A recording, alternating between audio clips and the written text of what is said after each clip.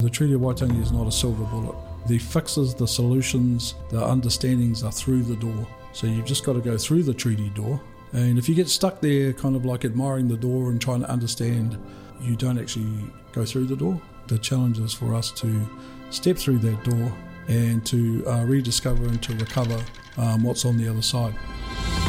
Community Research Aotearoa are bringing to you our new podcast channel, bringing community practitioners, researchers and evaluators to you wherever you are. Our first series focuses on Te Tiriti o Waitangi and the way different practitioners apply the intent and principles in their respective mahi across kaupapa Māori research, education, climate change, homelessness and community development. This is Kay Marie Dunn and I look forward to opening up this dialogue and kōrero for your listening pleasure. Introducing Mike Smith, a well-known community activator across Aotearoa and a staunch advocate for kaupapa Māori responses to climate change. Yeah, well, it's quite an interesting story actually. We quite often laugh to ourselves, our family members, and that we were associated with Te Tiriti o Waitangi since before we were born. And that tūpuna on my father's side were signatories to Te Tiriti o Waitangi. And on my Pākehā mum's side, she is a descendant of James Freeman, who was Hobson's secretary, and he's the guy that actually penned the Tiriti o Waitangi. And so who would have thought, all those years ago on the February the 6th in 1840, that the two parties that sat across the table from each other would be joined biologically hundreds of years later. And my own whakapapa links go back to both sides of the table back there in 1840. But as children, we had a copy of Te Tiriti o Waitangi within our house during the 1960s, the early 1960s. I remember as a child, my mum used to pull the document out and sit us down, and she used to point out all the different rangatira that had signed it and tell us which ones that we were related to and talk to us about it. So I guess since my childhood we've had an awareness of it.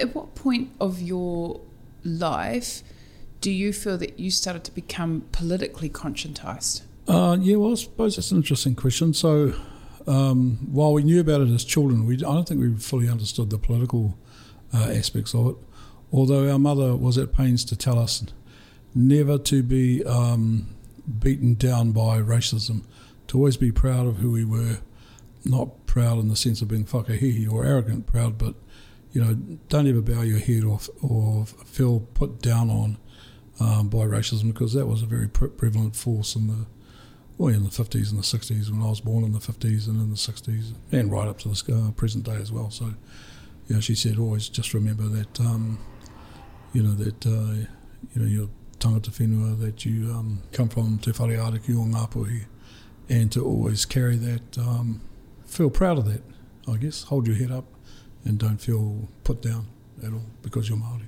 A nationally significant event, which obviously most people would probably connect your name and the One Tree Hill incident. But before that took place, obviously you had been involved and engaged in protests prior to that too. So at what point was that all happening before this other incident that took place? I was trained as a social worker, community worker, youth worker.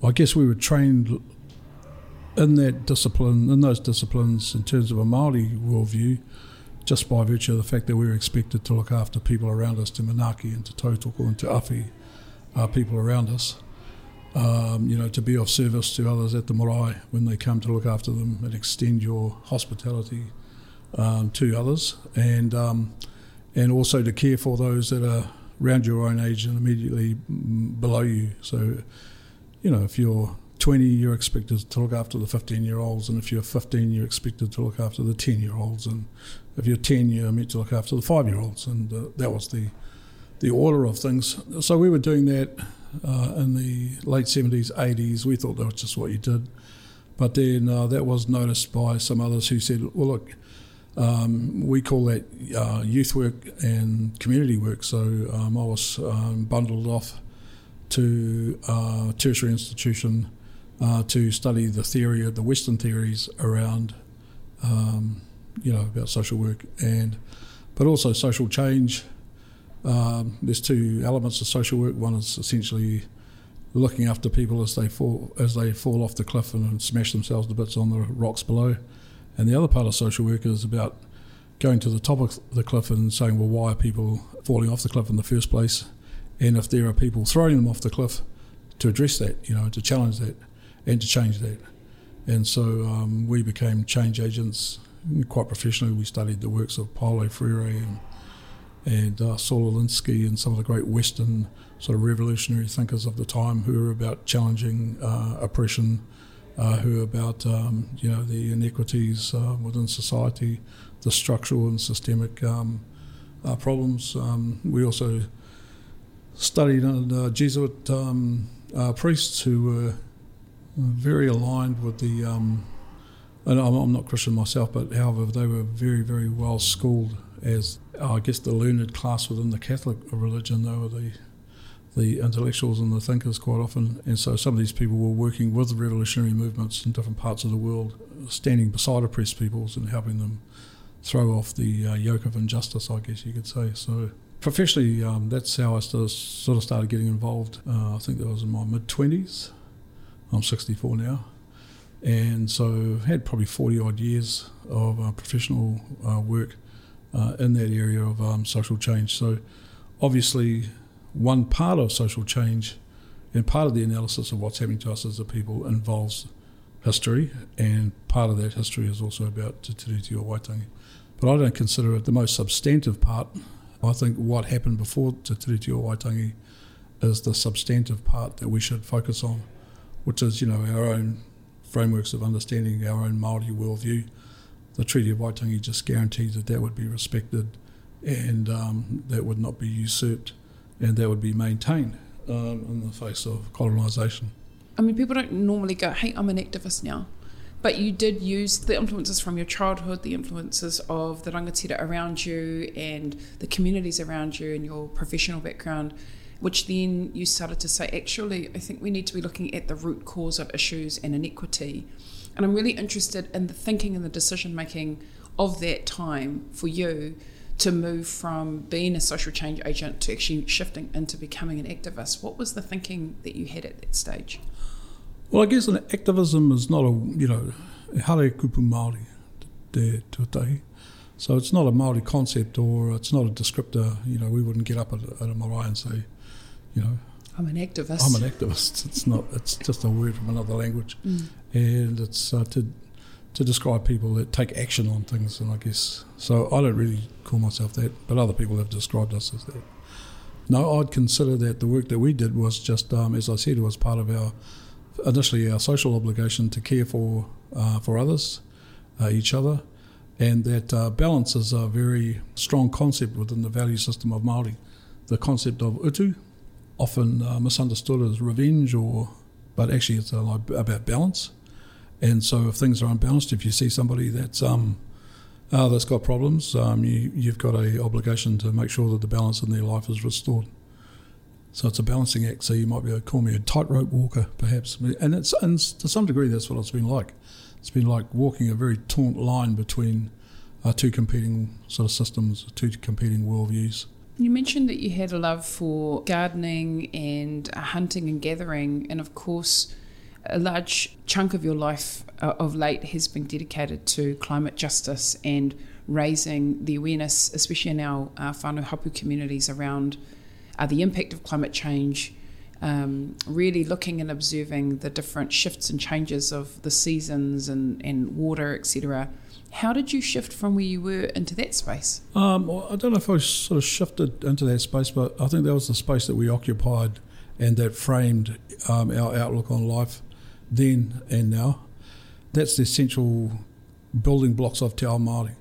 Those were explained to us when we were younger by our kaumātua of the time, whom described levels of mana to us, mana atua being the fundamental core level, the highest principles, the aho tapu, if you like, that from which everything derives. So it's a fundamental starting point. Mana atua or atuatanga in Te Ao Māori is basically the environment. So you've got Tangaroa, Tāwhiri Mātea, Papatuanuku, Rangi, Wera, Atua, Katoa, and they're all representations of the natural world. So that's the starting point.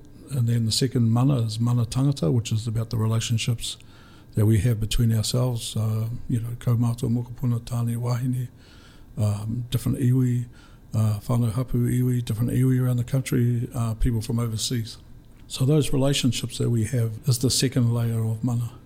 And that's got to be consistent with the first layer, which is environmental concerns. So environment first, human organisation second, and mana whenua, as was explained to us, is the characteristics of the land that would provide us with sustenance. So, a repo or a swamp, a repo has its own mana, a patch of bush has its own mana, and essentially that's the cornerstone of our Māori economy.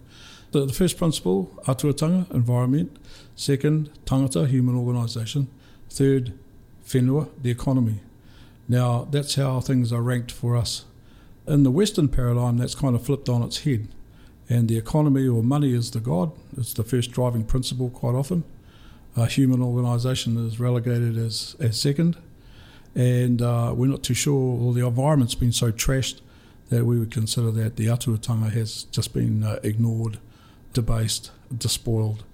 Growing up with those concepts in our heads, we didn't come into the environmental movement. We are of the environment itself. We are made up of it. It governs us. We've got to listen to it. We've got to live in harmony with it. You know, you've been working in this space for some time, well before it became chic and something cool. I think you've been really consistent in at least raising our people's awareness that things are going to change. Things like you might need to consider whānau wi o marae base, because we're looking at rising sea levels, we're looking at increased erosion, we're looking at the change of salinity levels in seawater, which is going to impact our kaimoana. And these are messages that you have been sharing for some time. But we're getting to a place where we're at a tipping point in the climate. Does Te Tiriti have a relevancy inside of climate justice, and if so, why? Yeah, well, I guess it comes back to, I see Te Tiriti o Waitangi is basically a door between two worlds. And so you have Te Ao Māori with these concepts of mana and all that sort of stuff reside. And then if you cross through that world, through the doorway of the treaty, which the treaty basically said we're going to keep a door open between those two worlds. And Māori, if you want to live in Te Ao Māori, you can. But if you want to cross over into Te Ao Pākehā, you can, and vice versa. You've got to go past the Treaty of Waitangi. The Treaty of Waitangi is not a silver bullet for fixing anything. The fixes, the solutions, the understandings are through the door. So you've just got to go through the treaty door. And if you get stuck there kind of like admiring the door and trying to understand too much about it, so the actual makeup of the door, you don't actually go through the door. And so I think the challenge is for us to step through that door and to rediscover and to recover what's on the other side. And of course colonisation was about slamming the door. They didn't want us to live in Te Ao Māori. They wanted us to just travel through the door into their world, and that they would shut the door behind us. As part of the corrosive effects of colonisation, that's about forced amnesia. So you're forced to forget your histories, forget who your ancestors were, to forget your stories, your knowledge, your language, your songs, the place names of the land and why, all the practices that were developed over thousands of years. And people say, oh, Māoris have only been here since, the last thousands of years. But we come from the Pacific, and we've been in the Pacific for about 70,000 years. And so all of our tikanga and our language and our practices were developed in the islands. And that island culture, if you live on a small atoll, you've got to be in absolute harmony with nature, because you don't have great expanses of natural resources to exploit. So you've got to manage them like really, really carefully. If you wreck the joint, your history. Essentially over 70,000 odd years of developing an awareness and customs that tie you very close to nature, that's our kind of obligation. So it's not so much the treaty, but it's about connecting with our history and having a worldview that's somewhat different to the Western capitalist consumer worldview. It's brought about basically the 6th global extinction event, which is likely to kill off hundreds of species every year, and it's threatening the viability of human life. And we've seen that in probably less than 200 years since the advent of capitalism. Some of these kind of like harebrained ideas that people have come up with, we've actually trashed our whole planet, and we've trashed our children's futures, our mokopuna's futures, and so we're in a very precarious place right now. So I guess it's all of that It sort of leads me to what I'm involved in doing now. Have you watched that movie, Don't Look Up? Yeah, I have. It's pretty good. And so, people have been linking it to a range of different real-life kaupapa at the moment, not only just pandemic, but also climate denial and climate change. Could you see the parallels in what they were trying to share? Absolutely. You had the science community. In the Western science traditions, they've come to that conclusion, like, what's happening? What are we doing? We're about to destroy the planet. The metaphor in the film is that it's an asteroid. And then you get the reactions of all the different sector groups in society. So the industrialists want to mine it. They think, oh, great, it's full of minerals. Let's get up there. Let's extract it. Let's extract and burn and create waste, and that'll be the way to deal with this. The politicians are trying to exploit it politically.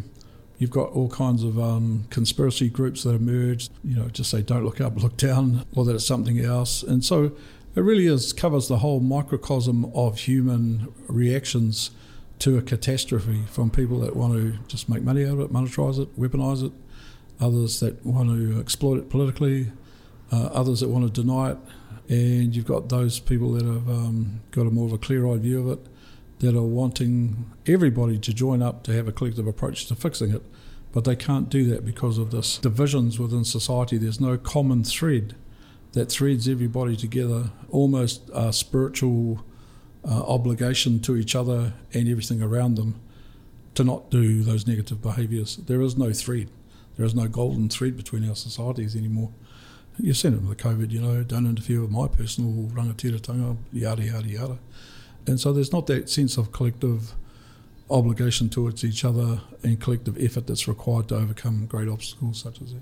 Do you see hope for our communities moving forward in regards to, are we fucked, Jake, basically? Yeah, well, I'm sort of 50-50 on that. On my optimistic days, I wake up and I think, we got this. There's a whole alternative framework. We don't have to go out there and reinvent it. It's already here.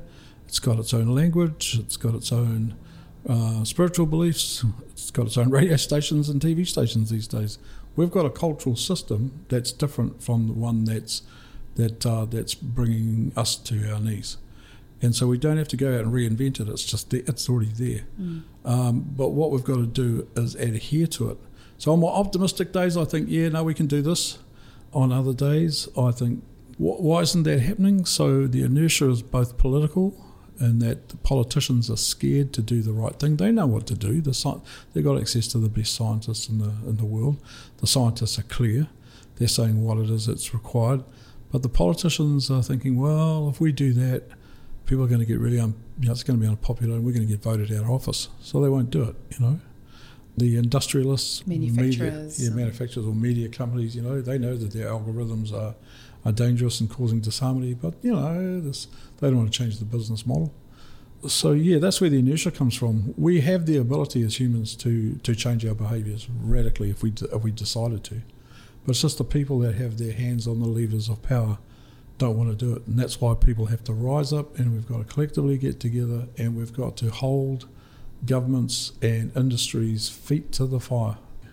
Why do you think Te Tiriti and an understanding of Te Tiriti might be important for the community and voluntary sector? It's really important that we know our history, so that we know that where we've come from and what works and what doesn't work, and what are the visionary and the aspirational sorts of things that our society might want to aspire to. It's important to have those visionary points in the future that we can sort of plant a stake in the ground and say, this is how we see ourselves. This is the people or the nation that we want to be together, Māori, Pākehā, or people from whatever country. I sort of see it like a marriage, It's like if you love each other and you want to express that in some kind of formal declaration to the world, well, then you get a marriage certificate. But you've got to love each other. I guess it's whether or not the treaty in the future actually reflects the aspirations of the people of the time. Around the time that the treaty was signed, Māoris outnumbered Pākehās about 10 to 1. There's only about 4,000 Pākehās in the country at the signing of the Treaty of Waitangi. And Ngāpuhi had 4,000 armed warriors, just one tribe. So I think there was a lot more respect. It might have been a respect born of fear. But now that the numbers are changed, I don't think there's that same kind of respect. So I mean, the racism that you hear when you turn on the talk shows or if you go into some of the dark corners of the internet, chat groups and stuff like that, you see there's a lot of racism in this country. And so you sort of wonder, well, does the treaty really meaningfully mean anything to, to people? And there'll be classes of people. There'll be people that don't give a toss about it. They wouldn't even consider it as part of their working day. They certainly wouldn't be on their list of 100 things to aspire to as being a New Zealander. There's haters, who just reckon it's the worst thing. It's the work of Satan and the devil, and that all treaty activists and Māori should be, be better if we weren't on Earth, and should be rounded up and put to death. The white supremacists and the others. And there's quite a few of them organised. There's about 13 organised white supremacist groups within this country, and some thousands of members. So you've got that kind of section of society. You've got I'd say the vast majority probably don't care. You've got Māori people who that's a sacred document to them. But I think we've got to look past. Don't get hung up on the treaty as a document or a mechanism. We've got to look to the intent of it, And if the intent was that we had a harmonious, equitable society in which people were all respected and provided for, well, then that's what we ought to go for. Waiving the Treaty of Waitangi will remind us that that's what the aspiration was, but it's not going to achieve that necessarily. It's going to take other things to actually achieve that. Final question for the morning, Mike, is what do you see as the future of Te Tiriti in 2022 and beyond? Well, I'd like for us to, sometime soon to be able to look back on it and say, well, that was a vision, that was a really good vision, of a way that people could live together and provide for both cultures. You can have your world, we can have our world. We're not expecting you to become Māoris. We don't want you to expect us to all forget about being Māoris and be somebody else. Let's be who we are, and we can do that in a pluralist kind of way. That vision is realised, and that we can look back on that and go, that was a really good idea. We tried doing it the other way and it really didn't work. We learned the lessons from that, and we decided to really invest in that as a vision, and that we realise that and look back and think, well, that was a good turning point, and we turned in the right direction, and we achieved that vision, a vision of all peoples in this country being able to have sort of, be able to live in dignity according to their ways and not feel pressured to, I don't want everybody to have to eat hangis. Not everybody wants to eat kina. It's just like, you don't force feed people sea urchins for dinner if they don't want them. It's just to say, well, whatever you like, you should be able to, live according to your own customary tastes and preferences, and we'd afford you that dignity as a human. So it's about respecting diversity and not trying to just say that we're all New Zealanders, that there's only one law for all, speak English or die, and all this other very kind of monoculturalism type pressures that we put our people under. Just to be able to say, no, it's cool to be who you are, and diversity is the spice of life. Kia ora, Mike. Look, thank you for being here with us today and sharing a bit of your backstory. I would like to share, I think I've already told you, Mike, I was about maybe 14, 15, when you had been involved in the One Tree Hill incident, and I didn't know. I grew up not knowing or understanding. I definitely wasn't politicised at that time. But I remember raging at the TV and going, why did this guy do this? I don't understand, because we were being fed white stream media who had labelled you as a radical, labelled you as an activist, and potentially as a madman who just decided to pull out a chainsaw and hack at a tree without any thought or context. And it wasn't really until I personally became conscientised, and is that even a thing? I think, I ended up making good mates, and then I ended up learning and understanding the history of Aotearoa to understand what it was that you were actually trying to do, which is to not just shake the tree, but actually really force New Zealanders to look quite hard at the promises that had been made in an intent, and that they had actually left that behind. So it caused a massive uprising in different ways. And you have been one of the most significant speakers, because the way that you presented yourself to mainstream media, who kept trying to create a different narrative about who you were. And so I just want to thank you for that, because I definitely appreciate your thinking and your approach, and perhaps you've shifted into a different way now. Still the same. Or expanded perhaps, but I think that's we can learn a great deal from the activities and the actions that you've taken. Are there any final thoughts that you want to share with our listeners today in regards to the actions that you'd like them to take to better care for each other and the environment, or also any considerations around our political futures as a people? Well, we're going into a very challenging time with Omicron about to arrive on our shores. And I heard news today that within a fortnight, half of Europe will be infected by Omicron. So it is a very, very highly contagious disease. It's going to cause a lot of anxiety. People are going to be worried. It's going to cause all sorts of disruptions. We've been through the preliminary COVID infection, so we know what's coming. We know what to do. So I just say to people, just be solid. You're just going to have to, everybody's going to need to find that sort of solidity within themselves to get through this next 12 months. And it's going to be a bit of a roller coaster ride, but we will come through out the other end. This is not a global extinction event. It's a lot of people are going to get sick, and some people are going to sadly pass away, but not everybody's going to get wiped out by it. However, climate change, well, that's a different thing, but let's get through COVID first, and we will. So be kind to each other. If you find yourself getting stressed out, my major piece of advice is use the healing power of water and go for a swim, jump in a shower. It'll change your whole framework of thinking. Those parents who've got kids, you'll know when your kids are scratchy, tired, grumpy, playing up at the end of a hot day. Chuck them in the bath. The next minute they're singing, they're relaxing, next minute they're asleep.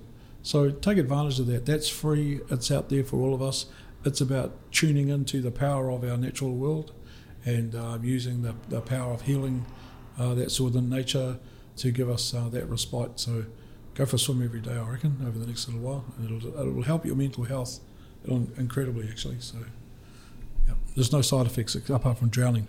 Awesome. And perhaps also, as Mike shared, his original love was for the mara, so for the gardens and getting out into the ngahere, hunting and diving. So getting into nature is also a healing opportunity for you all as well. So e hoa ma, thank you so much for joining us today. We really appreciated it.